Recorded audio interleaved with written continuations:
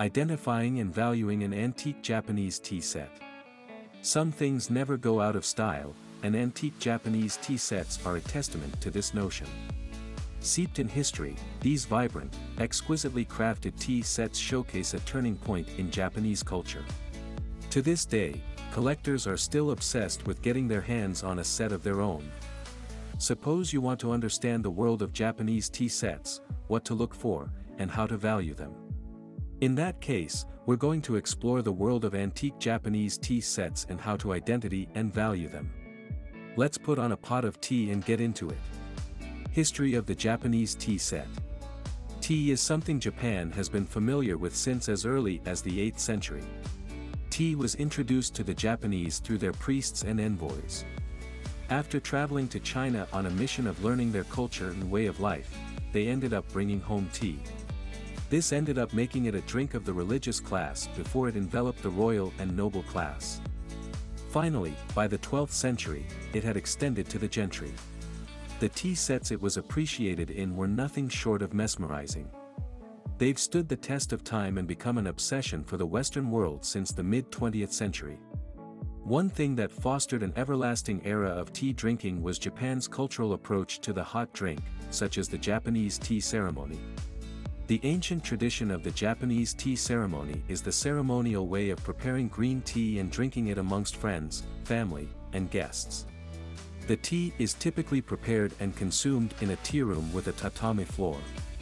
However, this isn't a necessary measure to ensure you're going about a tea ceremony the right way. The purpose of the tea ceremony is to show guests hospitality and enjoy a calm atmosphere, unlike the one beyond the tea room where tatami is swapped out for concrete. How to identify an antique Japanese tea set. There are so many different elements to antique Japanese tea sets that distinguish them from the tea sets we are more familiar with today. One major thing to consider when looking at antique Japanese tea sets is when it was made. During the 1500s, Japan began exporting some of its stunningly crafted tea sets to Europe.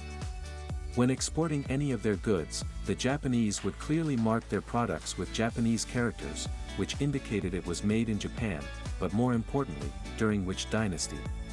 It's important to remember that before the end of World War II, Japan was known as the Empire of Japan, which was ruled by an emperor and members of the imperial family. Some of the dynasties you might find underneath your cups, saucers, and teapot include Momoyama, 1573 to 1603, Edo, 1603 to 1867, Meiji, 1868 to 1913, Taisho, 1913–1926, and Showa, 1926 to 1988. These markings of the dynasty in power when the cup was produced can easily help identify the period in which the tea set originated. These are, however, only one way to determine your antique tea sets. As you'll soon learn, it's more complex than a mark of the dynasty. The material and texture of antique Japanese tea set. Traditional antique Japanese tea sets were made using either clay or porcelain.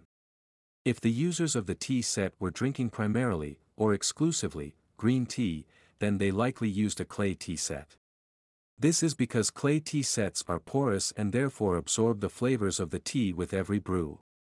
Of course, this meant that only one type of tea could be used in the teapot to avoid compromising the flavors. If the tea drinkers preferred to diversify their tea drinking, then they'd consider using porcelain which, unlike clay, isn't porous. As a result, multiple teas could be brewed in the same pot with no risk of lingering flavors ruining the next batch of tea. Types of antique Japanese tea sets. Antique Japanese tea sets used to feature a wide variety of patterns and designs. It's far easier to determine the patterns based on the set's city of origin rather than the patterns themselves. Here are some of the most common patterns featured on antique Japanese tea sets. Imari pieces. Imari tea sets featured an underglaze blue and rusty red on a white ground with leaves and flowers making a prominent feature. Satsuma pieces. Satsuma sets usually featured illustrations of Japanese craftsmen painting vases. Overall, the set featured a crackled ivory luster. Bison pieces. Bison sets would often feature humorous figures of gods, birds, and other animals. Katani pieces. Kutani tea sets focused on utilizing gold, red, and other vibrant colored accents all around the various items in the tea set. Moriage. Moriage is the process of laying clay on certain products. The intention is to create a base for intricate designs that have been slightly raised. This can be anything about the product, from golden leaves, trees, etc. It's a fairly easy thing to add to any tea set. Dragonweiser is a very popular design feature of Japanese tea sets. It's a design that features dragons as a dominant design element. Moriage isn't exclusive to antiques. The different manufacturers' marks. Considering there's a long period of history where Japan was known as the Empire of Japan, and America wasn't the superpower we know of today. This means that different times called for different labels. The change in identification was often the result of meeting other countries' needs and not a decision they wanted to make. 1891 to 1921 equals Nippon. Nippon was the word given to refer to and identify an era in which the tea set was made. This meant a tea set was made between 1891 and 1921 and was almost exclusively for export. However, that's not to say no tea sets with the identification of Nippon were not found in Japanese homes, they were just far rarer.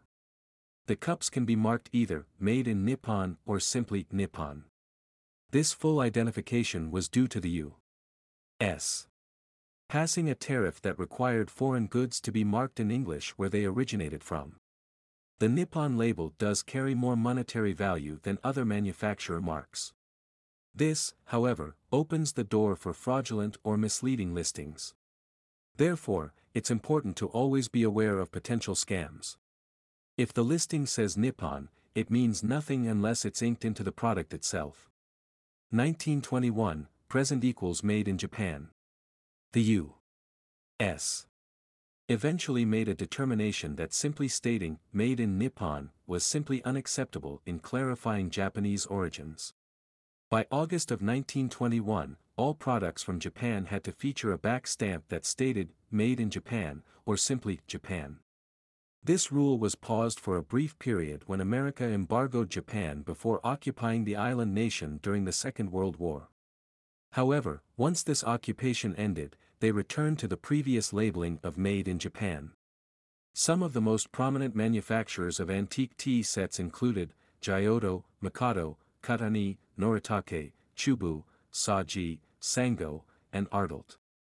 1945 to 1952 equals made in occupied Japan.